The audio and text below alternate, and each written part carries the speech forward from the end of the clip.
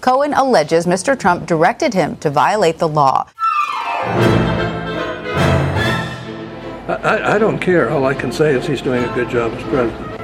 Prosecutors argue that Cohen was acting as an agent of the campaign and working to try to influence the outcome of the election when he paid Stormy Daniels and Karen McDougal.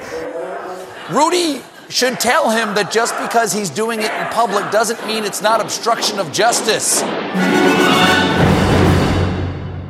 Hello and welcome to Trumpcast. I'm Virginia Heffernan. I want to get right into my guest today because he's, as always, brimming with ideas. He's David Corn, the investigative reporter and Mother Jones D.C. bureau chief, whose book with Michael Isikoff, Russian Roulette, is top of the syllabus for all concerned American citizens. We're going to be talking about, I don't want to shock you now, but we're going to talk about Trump's Russia ties. David, welcome back to Trumpcast. Great to be on Trumpcast. So do you feel like things are lighter than they used to be? It used to be an uphill battle to persuade people of the very first principle that our president is a Russian asset. And now I just feel like we don't have to do as much persuading. What do you think?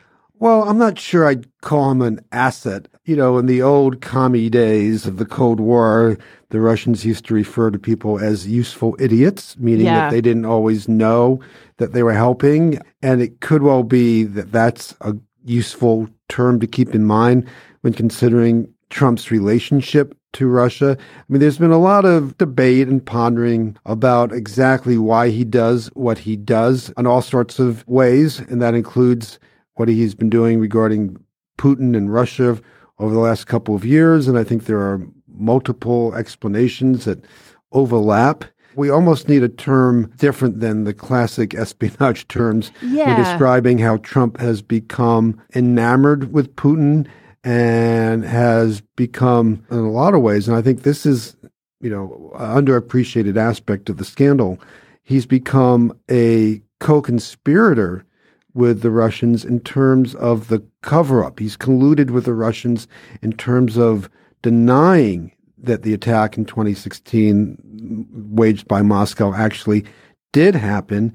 And so he's been a disinformation amplifier, echoer of the Russians. And that in and of itself, I think, is a profound act of betrayal.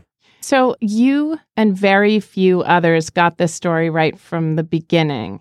I know you've tipped your hat to Franklin Foer. We've had him on the show. He was obviously fantastic early on into, as you experienced, the same kind of headwinds of just an overwhelmed media that just could hardly take in an insult of this size, as I see it. I think that's right. I think in some ways the story, you can say it was too big, but in some ways was too consequential for a lot of people to fully absorb and fully grab a hold of. And our media coverage of the 2016 election was really piss poor in a lot of ways. Mm-hmm. It didn't take Donald Trump or his background seriously. It was something that I'm very proud that we at Mother Jones did. First story on his Deutsche Bank connection, which still we don't have the full answer on, but identifying it as a profound conflict of interest for a president to owe hundreds of millions of dollars to a foreign bank, writing about his ties to organized crime, which in past years he often denied, but often sometimes boasted about. And then there were just a lot of aspects of his business career that we focused on that just didn't get any real attention from a lot of the rest of the media. And then on the Russia story, I remember in the fall of 2016, September, October, November, I mean, there were signs out there that, of course, the Russians had attacked the DNC and that there might be some ties and connections between Trump and his clan and the Russian government or Russian business interests, and really not many people paying attention to that. Even after the United States government, the Department of Homeland Security and the Office of the Director of National Intelligence on October 7th, 2016, put out a statement saying that the hacking and the dissemination of hacked emails from the Democrats were all part of a Russian plan, project, scheme to attack the election. The media barely covered that. I mean, of course, that day the Access Hollywood grabbed him by the pussy tape came out and blew him. But even after that died down, a lot of the media never focused on the fact that there was an ongoing attack from the Russians. And, it was because people thought that Hillary was going to coast to a victory, and the administration was not playing it up. They did put out that statement, but they were worried about helping the Russians if they made too big a deal out of that at a time when Trump was saying things were going to be rigged. And of course, the people assigned to cover the campaign cared mostly about the horse race and the politics. So the Podesta emails that were coming out 2,000 to 3,000 a day in that last month after the Obama administration had pointed the finger at the Russians, the tidbits, the infighting in the Clinton Foundation, the bank speeches that Hillary Clinton, I think stupidly not released earlier, that all captivated the attention of the reporters, the political reporters assigned to cover the campaign, and this big, gigantic story that's just sitting there. Mm-hmm. Russia's attacking and trying to influence the election ends up getting very, very little attention. And ultimately, you kind of alluded to this, when Frank Foer, towards the end of the campaign, still before the election, is writing about a possible connection through a computer server, which still is an open question between the Trump campaign and a Russian bank. And then I come out and I write about the Steele memos for the first time, noting that the FBI is investigating whether there's anything to the idea in the Steele memos that Trump has been cultivated and co-opted by the Russians. That those stories come out both on the same day, Halloween 2016, and that same night, the New York Times puts out this horrendous piece of journalism, and I don't blame it on the reporters. It was how it was edited and how it was contextualized in the headline, saying that the FBI has found no evidence of a link between Trump and Russia. This is the dread FBI sees no clear links piece. Yes, and it was like reporting on a trial before the verdict is handed down. They were in a position to say the FBI is actually investigating this, and yet they said they haven't found anything yet when the investigation was barely underway. And that created a tremendous headwind in the last week for the Trump-Russia story to really get any traction. I'm not sure still, due to the other things I've mentioned, it would have gotten a tremendous amount of traction in that last week, but you never know, and it was a close election. You'll never know what would have happened if not just the Times, but other media outlets throughout the media had focused on this Russian attack that had already been confirmed by the U.S. government. It's fantastic to hear that all spelled out. And it is worth noting that Eric Lichtblau, whose byline is on the FBI Sees No Clear Links piece, we now know fought for the piece to be much, much more substantial and represent a scoop, and had display copy, the headline, the lead, all changed out from under him. And I count him among the people who early on sounded the alarm, even though... Yeah. In the book that I co-wrote with Michael Isikoff, we tell that whole story. Eric and Stephen Lee Myers were on that piece, and at first it was killed outright, and then it was only later revived a couple of weeks later, and then it was changed in a way to make it sound as if there was no story there when they had been chasing the story for weeks and months and really thought it should be out. But there's another element to the story that people don't often discuss, and that is what happened after Election Day. So after the election, when Trump wins and everybody's just sitting around going, what the F just happened? Yeah. And the whole premise of how the Obama people were playing this and responding to this was that Hillary Clinton would win. And after the election, when the dust settled, she could figure out how best to respond to the Russian attack, in terms of countering it, thwarting it, making sure it doesn't happen again, whether there should be any revenge. She could work that out in the absence of the heat and the chaos of a presidential campaign. So now everyone's thinking, oh my God, what should happen? But there was very little media coverage or even political conversation in the weeks after the election about the Russian involvement in the campaign. Of course, Mark Zuckerberg came out and said there was no Russian involvement. It's crazy even to say this. Yep. And the Democrats, who had all the reason in the world to make an issue out of this, weren't saying anything. I had conversations with Nancy Pelosi and Chuck Schumer in the immediate weeks after the election and said, there's an issue here. And it was clear to me that it had not really hit their radar screen. Now, people within the intelligence community and people in the outer circles, people who are not working for any agencies but have friends within the agencies, we're all talking about, oh my God, we thought there was a Russian thing beforehand, and now Trump won, and we don't know what this means. If he had some connections to Russia, if Russia did intervene and they got what they wanted, there are tremendous implications here that are not being discussed publicly. And it really wasn't until CNN reported that the Steele memos were presented to Trump, or at least the essence of them, and then BuzzFeed published the whole thing, which is something that I had decided earlier not to do, that this became a story then that got some attention. So it really was because of the salacious details. But for the first few months, again, the Times and other folks in the media did not go back and say, look what just happened. We really need to dig into this. Yes. I suspect that one of the reasons that major New York City broadsheet that some people think missed the story, one of the ways it was more than missing the story, and I feel confident saying this because Joey Ito, who runs the Media Lab at MIT, is himself a hacker and is on the board of the New York Times, said to me, the week after the election, in the language of hackers, the Times got owned. The Times used to report on the pawns of power, and now it became the pawn of a hostile foreign power. We spent a lot of time talking about how Facebook was hacked or played or even complicit, maybe how Twitter was, how the brains of Americans were hacked by Fox News. But the New York Times was fucking hacked too. They took marching orders. They defied the NSA because I was at the Times when we defied the NSA and published WikiLeaks dumps and were all about Julian Assange. Everybody loved the idea of doing Pentagon Papers again because defying the NSA is like what journalists live to do. We're always fighting the last war. They were apprised of the intelligence around this stuff. And I will say also Hillary Clinton told everybody what was happening.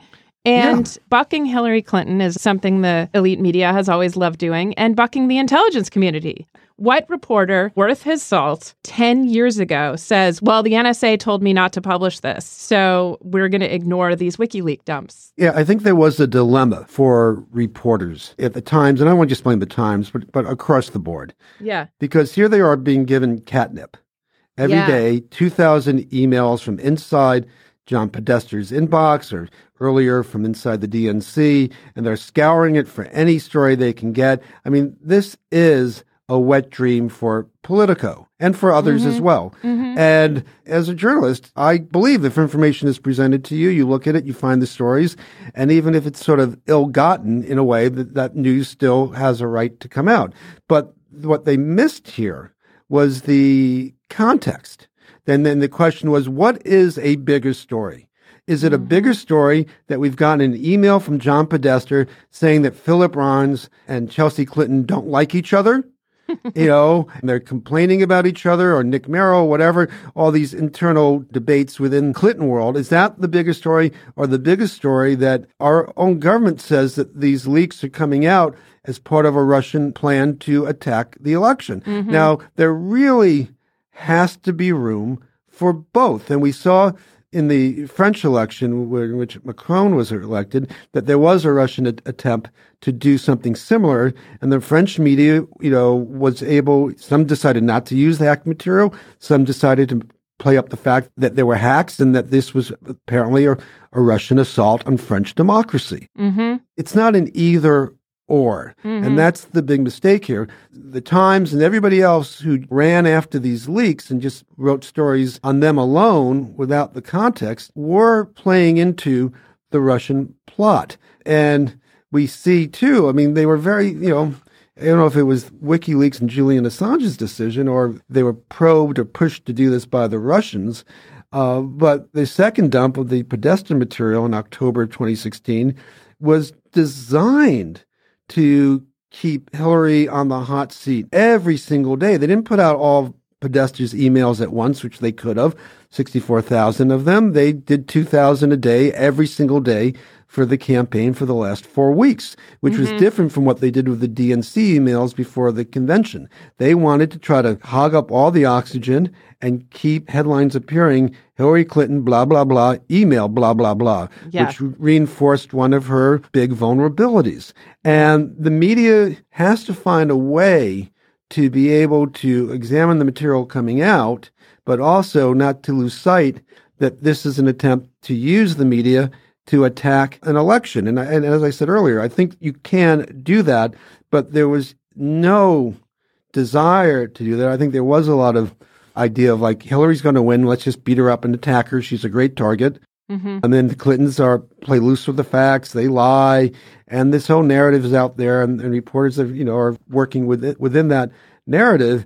And then when the Clinton people are coming out from the convention onward and saying, hey, we're being attacked by the Russians because they like Donald Trump, they hate Hillary, it was just so easy for people to say, oh, you're just saying that so we don't pay attention to the email that you guys don't like Bernie, or that the DNC didn't play it completely even Steven, and when it came to the primaries, which I think that was an overstated analysis of those emails.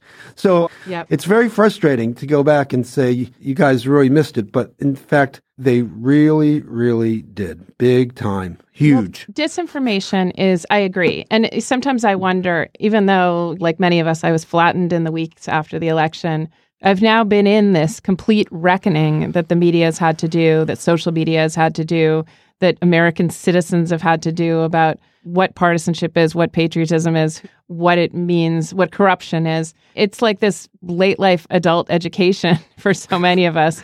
I mean, I didn't even really know the Office of Government Ethics existed until 2017. But now I can't remember when I didn't have to do this. And I do wonder, if Trump hadn't been elected, if we would even attend so closely to voter suppression and corruption and money laundering. I mean, all this has been going on for decades. Right. The corruption in the Republican Party. Michael Cohen and Elliot Broidy and Steve Wynn were running the RNC, and all of them have been brought low by this. And would they have if Hillary had won? I don't know. Now it's hard for me to imagine how things would have been if she'd won. Well, we'd be talking about Benghazi. We'd still be talking about Benghazi. Yeah. Well, you know what? Of all the things I miss, if she had won, she's such a good foe to Putin. Sometimes I think of it as the hate that launched 1,000 ships. Putin hated Hillary more than he loved Trump, and just wanted her off his back on the elections, on the sanctions. Yeah. I mean, I'm an unabashed Hillary fan, but I mean, just on that point alone, she had his number. Yeah, and I think there are a lot of things, you use the word reckoning, that need to be reckoned with. Now, we have a hard time. Even now, there are not a majority, but there's a significant amount of Americans who don't believe that there was a Russian attack or that it mattered. And they're just following Trump willy-nilly on the witch hunt hoax narrative. And we see Republicans, and elected Republicans here in Washington, who occasionally make the right noises about it, but are not really coming to terms with what the Russian attack means. And they are not truly standing up to Trump with his denials and his attacks and assaults on Mueller. And we saw actually in the House, with Republicans doing everything they can to run interference for Trump on any real House intelligence investigation. Yeah. We see to this day no true accounting of what happened. And I'll just say, we can talk about this at length, that people should not expect Robert Mueller to give us that full accounting. It's his job to look for crimes where they exist in this controversy and bring cases. He has no obligation at the end of the day to write a 1,000-word report telling us everything he's uncovered. He will make information available in the cases he brings, but not necessarily, material that does not fit into a prosecution. And that's the job of Congress. We saw the House Intelligence Committee completely fail at that. We don't know where the Senate Intelligence Committee is with its investigation, but we're not getting a 9/11 commission-like approach to this. This is just a small piece of what needs to be reckoned with, because Trump's out there basically trying to destroy all norms of how we handle law and order in this country and how the Justice Department works. There are a lot of hammers out there that are waiting to fall, not just Mueller. Michael Cohen spent 70 hours talking to investigators. You have the New York State Attorney General looking at the Trump Foundation, which really seems to be involved in just completely illegal cricket activity. If you have a charitable foundation, you can't use the money to buy a $10,000 portrait of yourself and then hang it up in your own country club. You just can't do that. So I think there's still a fair amount of reckoning to happen with or without whatever happens with Mueller. And of course, we haven't even begun to mention what House Democrats might be looking at once they get control of oversight committees in Congress. I definitely want to get to what the committees might be up to, but I don't want to leave out of this equation investigative journalists like yourself. I'd found myself saying, like everyone, that the committees have subpoena power, Mueller has subpoena power, and that is always going to put them ahead of what, quote, we have, so you guys and the American public. But there are other ways that you being willing, I always think of Anthony Cormier at BuzzFeed News, being willing to take the 4 a.m. call from Felix Sater, from some little peripheral person who wants to talk, who wants to get something off his chest. I know Michael Cohen called a bunch of people to agonize over whether he should flip or not. And those are not the calls that Robert Mueller's getting. You know, it's fallen to a certain kind of investigative journalist like you or Isikoff with a stomach for talking to all these carnies and weirdos and sorting it out. I was just talking to my friend Nick Bauman at Huffington Post. He used to work for me years ago before I came over here. He's a little bit younger, and I pointed out to him that all scandals, all political scandals in Washington seem to end up having these weird casts of character. Yeah. If you go back to Iran-Contra, I don't know how much you remember of that, but it involved freelance former generals, General Secor, General Singlaub, arms dealers, Adnan Khashoggi, Albert Hakim, weird fundraisers out of Texas, Carl Channel.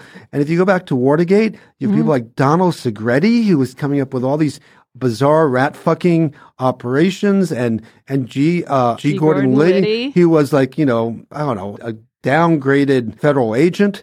And you had him saying, I can kill Jack Anderson if you want me to. Right, and they're rummaging through the psychiatrist's office. And and then you had all the Cuban Americans from the Bay of Pigs doing the dirty work. So all these scandals, and now with Russia, you got Roger Stone, Credico, you got Eric Prince, you got all these other weirdos. I don't want listeners to miss an amazing thing that you just said, which is the name Khashoggi. It's just a weird detail of our time that Jamal Khashoggi, the American resident journalist who is dismembered by the Saudis, his uncle, as you point out, was an arms dealer and was in the news in those times. So, yeah, and we have this guy, this George Nader character. We don't have to get into details on him, but look him up, people. Yeah. But one reason this happens, I mean, it's not a coincidence. It's purposeful. When people in government or on political campaigns want to do something wrong, illegal, in the shadowy areas, they turn to people like this. You can't just call up, so a legitimate person. You go to Eric Prince and you go, hey, can you take a meeting in the Seychelles for me? Or whatever it might be. Yes. That's how these people get drawn in. Iran-Contra, Oliver North turned to these outside freelance arms dealers to sell arms to Iran and to get money to the Contras because he couldn't do it within the government. And literally, there are not many legitimate businesses out there for whom this is their business model. Yes. When you try to do shady stuff, you need shady characters. I love it. That good Bartlett's quality quotation. I'll also remember it when I need to do more shady stuff. I want to get back to how you got the story right. And if you'll allow yourself some immodesty, maybe you can tell us how you were on to Deutsche Bank so early on. Again, another story that was just hiding perfectly in plain sight. All presidential candidates have to fill out financial disclosure forms, and they don't tell you everything you need to know. That's why having Trump's taxes would be very useful. They give you a general idea of where people have gotten money from, who they might owe money to, but very sketchy on the actual specifics. But on those forms, Donald Trump had noted that he had borrowed hundreds of millions of dollars from Deutsche Bank and had done so over a number of years, particularly after American banks stopped lending money to him when he went bankrupt with his casinos in the 90s. And at some point, the financial disclosure form comes out and reporters spend, 3 hours looking at it. They get their stories up and they move on. But I think the initial reports might have mentioned the loan.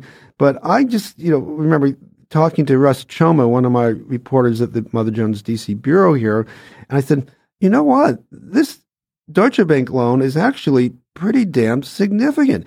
This guy could become elected president of the United States, yet he will owe hundreds of millions of dollars to a foreign bank.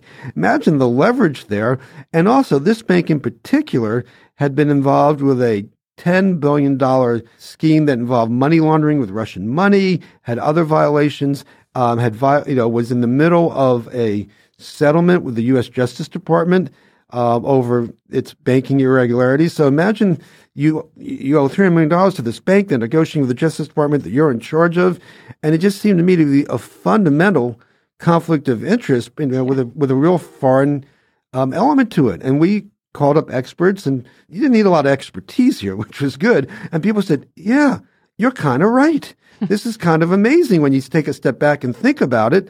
And we focused on that through the campaign. And a point of pride afterwards, the national editor for a major newspaper, told me months later that, after the campaign, they realized that they had not covered Trump sufficiently, and they saw that story in particular, and then threw a lot of resources in trying to report and research that aspect of Trump's finances. This is what was so, I think, frustrating about Trump, that so much of what needed to be covered was out in the open, and it was just sort of dismissed or ignored. And years ago, I worked on a political campaign in New York State against Alphonse D'Amato, who was a Republican senator who had, lots of ties to shady characters from his days in politics in Long Island, some that might have involved organized crime. He had a lot of campaign finance, sleaziness, and my job was opposition research, and I would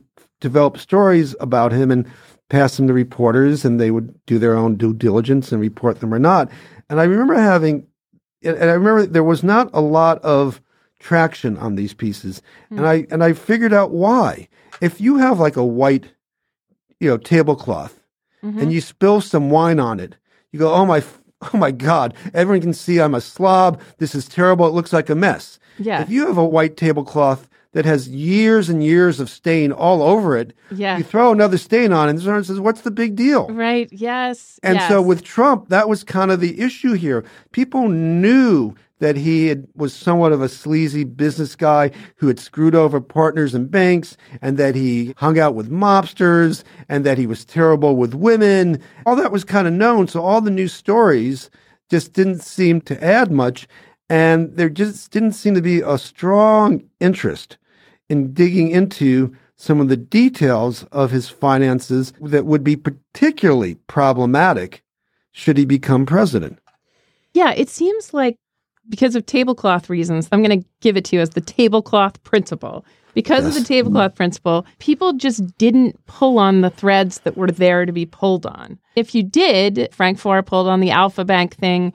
Others, including you, pulled on the Steele dossier or on Deutsche Bank. I was thinking this is a complicated story, the same way that War and Peace is complicated because you can't keep the names straight, or the same way The Sopranos is complicated because, you have to watch a lot of seasons and know that one is the capo and one is the whatever and remember who's been to jail. But fundamentally, there's stories of corruption and greed, and the outlines of them are fairly simple. Yes. And what I'm surprised at is how much we missed the big story. But I guess we've agreed on that. Well, we agree on that, but it's frustrating to me that the big picture was missed. We missed the big picture that there was didn't get the amount of attention it deserved, that there was a Russian attack. And what also did not get enough attention was that fact that Trump colluded in the Russian attack. And when I say colluded, it's not that he sat down with Russian hackers and said, this is how you break into the DNC, and this is the document you should get, and this is how you get it to Julian Assange. No, what he did was first, he kept signaling to the Russians, I'm your guy. He did that with this business deal that came out when Michael Cohen calls Putin's office and says, hey, can you help us with a business deal? We want to do, while he's running for president. Right, This is the biggest, political conflict of interest, I think, in modern time. You can't point to any other candidate who had as much of a conflict of interest as Trump had at this particular point in time. This in and of itself should be a gigantic scandal. And we knew about this over a year ago when it first came out, not before the election. And I don't think people fully absorbed that. But then you get into the summer of 2016. And after it's been reported that the Russians have hacked the DNC, and then they start putting things out in June of 2016, you have the Trump people saying again and again and again, it's not happening. They literally call it a hoax. The DNC is making this up. And they do this after they've had a meeting with a person, a Russian emissary, the famous Trump Tower meeting, in which they were told this person is coming to give them dirt as part of a Kremlin plan, a secret Kremlin plan to help Trump during the campaign. Now, they claim they didn't get anything useful out of the meeting. But by taking the meeting and keeping it quiet, they basically sent a message to the Kremlin. We're happy to take your help. We're happy if you're doing this. We're not going to blow the whistle on you. You keep helping us. It's our little secret. And then when they come out publicly and keep saying the Russians aren't doing this, imagine if you're Vladimir Putin watching. I'm doing this. I'm worried about getting caught. But my good friend Donald Trump, who just asked me for business help, is now there amplifying my disinformation when I say we're not doing this. Yeah. So they're helping the cover up. And even after Trump in mid-August 2016, he gets a briefing from the intelligence community, as candidates get, and he's told, we believe that the Russians are doing all this. And he comes out and again says afterward, listen, it's not the Russians. Now, the Russians know by this point in time that the U.S. is onto them. Director of CIA Brennan has already called his counterpart in Russia in the early August and said, we know what you're doing. You better cut it out. So they can assume that Trump knows this, that Trump has been told this, and yet Trump is out there publicly saying again and again, there's nothing going on here. So that is encouraging Putin, probably giving him more reason and incentive to do anything to help Trump. And it's like a guy standing in front of a bank that's being robbed. He's told the bank is being robbed. He sees the bank is being robbed. But as people walk by and they say, what's happening? He says, nothing's happening. It's all fine. It's not happening. There's no bank robbery here. So even if he's not in on the caper, even if he didn't plan how to enter the bank and how to steal the money, he is helping the caper. He's helping the bank. In our book, Russian Roulette, Isakov and I call it aiding and abetting. You want to use the word collusion, conspiring, I don't know. He aided and abetted an attack on the United States. And to me, that's enough guilt right there for people to rend their garments, go running through the streets screaming, and for somebody in Congress, even a Republican, to give a damn. I'm with you. Good. WikiLeaks. So one of the ways that Trump potentially was complicit or abetted the computer crimes was in his open, full-throated encouragement of WikiLeaks during the campaign. I want to hear about your own relationship with WikiLeaks. We often have federal prosecutors on the show, intelligence community linked people who in the past would be associated with the right. And you are associated, and Mother Jones is, with the left.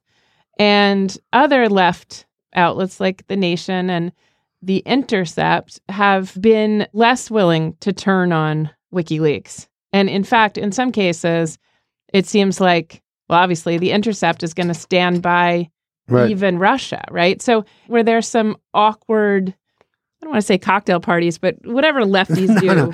No. I think WikiLeaks is a complicated question. I think the idea of a transparency organization of the type that Julian Assange talked about when he started was by and large a good thing. But I think his pre-Russia methodology was often problematic. If you get a treasure trove of classified documents, I don't think you can just dump them on the internet. We saw with some of their early dumps of cables that it ended up putting dissidents and democracy activists in repressive countries at risk because it outlined how they were talking to American diplomats. I do think you need to go through documents carefully if you're going to put them out, make them public, that you are responsible for that. And it's, and that they did not initially do that with some of their dumps. And it showed, I thought, a reckless disregard. And then when you talk about the Russian side of the equation here, I think, if someone gives you these emails and so on, I think you need to be able to contextualize them as well. Now, you're not going to necessarily blow a source, but you might at the same time at least acknowledge that you're being used in a way. I'm working on a piece now that is predicated on some hacked emails, and in the story itself, I am noting that these emails were hacked. I don't quite know. The source of the hacks are pretty widely assumed and suspected, so I will state that. So I think that's often part of the story now, if material is being hacked and is being used by one side against the other. I also thought that what WikiLeaks did at the end by strategically disseminating information, the Podesta emails in the last month, to cause maximum harm to the Clinton campaign, belied their stated mission of being a transparency organization. If you're fully transparent and your only goal is to put out information, then if you have 60,000 documents, you put them all out at once and let people go through them. You don't keep dribbling it out for political gain. So that, to me, indicated that Assange, who had stated quite explicitly that he thought Hillary Clinton was a tremendous threat and needed to be stopped, that she was the warmonger, that he was doing something beyond a whistleblowing, transparency advocacy, or what you might call journalism, which he sometimes has claimed that what he does is journalism. So I think he caused a problem for his own case. And at the end of the day, I mean, I know people on the left who still look at him as a champion of this, that, or whatever. But at the end of the day, he was a witting contributor to this Russian plan to stop Hillary Clinton from becoming president and helping Donald Trump become president. So he, bears some responsibility for that. Yeah. As we figure out all the people who flocked to this story, like Oliver North to Iran-Contra, it's really fascinating to find out where they started and how they ended up there. And that brings me to the Steele dossier. People keep asking, I have my own answer to this, but I bet you have a better answer. People keep asking, how is the Steele dossier held up? To begin with, even calling it the Steele dossier is a little bit misleading. Okay. I mean, I use that term because that's the common parlance now. I heard you say memo. But it was a series of memos. Sort of like for journalists, imagine sending your editor a memo every couple of weeks, or a couple of days, to say, this is what I'm hearing, what I'm looking at, what I found, without confirmation, and it can go in different directions. And that's kind of what it was. It wasn't like a finished work product, and here's the dossier that proves X, Y, and Z. Now, there's, and if anyone is interested in this and hasn't read the full memos, I encourage them to, because they go in a lot of different directions. It's not all about Trump. There's a lot of material in them about how the Russians are responding to initial reports that the Russians are attacking the election. And that's really interesting. I mean, this stuff is not confirmed, but that there was some, conflict within the Kremlin about how far they could go and what would happen if they got caught. But in some ways, the first Steele memo, which basically says that there's been a Russian plan to cultivate and co-opt Trump over the last 5 years or so, holds up pretty well. The memo talks about how the Russians occasionally dangle business opportunities in front of Trump. And you can certainly look at the deal that we've been talking about recently in 2015, 2016, that he pursued as a candidate as perhaps fitting into that. The tower. The tower. They talk about having compromising material on him. Now, everyone's, goes on about the P-tape, which may or may not, exist. I mean, in our book, you find a timeline that makes it seem a little less, more unlikely than likely that it happened, but there's no definitive word one way or the other. Here's where I plug Russian Roulette, which is a fantastic page turner just for our listeners.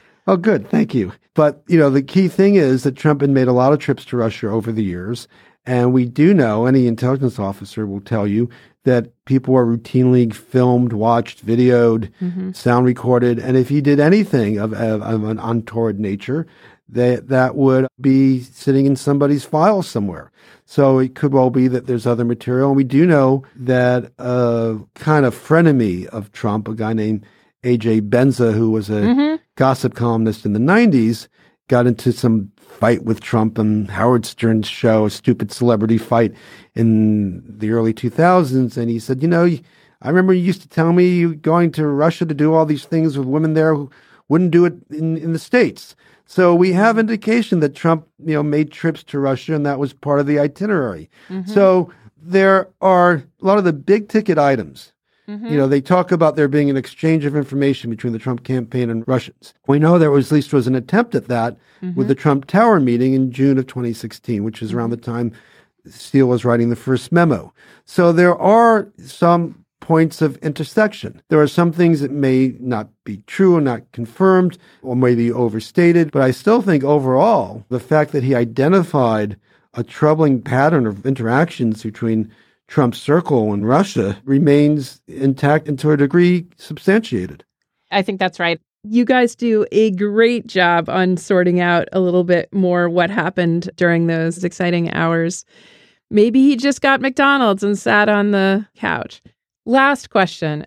I was going to ask you if you ever doubted yourself on the way because the story's so weird. If you ever went crazy or lost your bearings or orientation. I assume now by finally talking to you that you have kept your head in so many stories that you probably were able with this one. But this story is vertigo to me.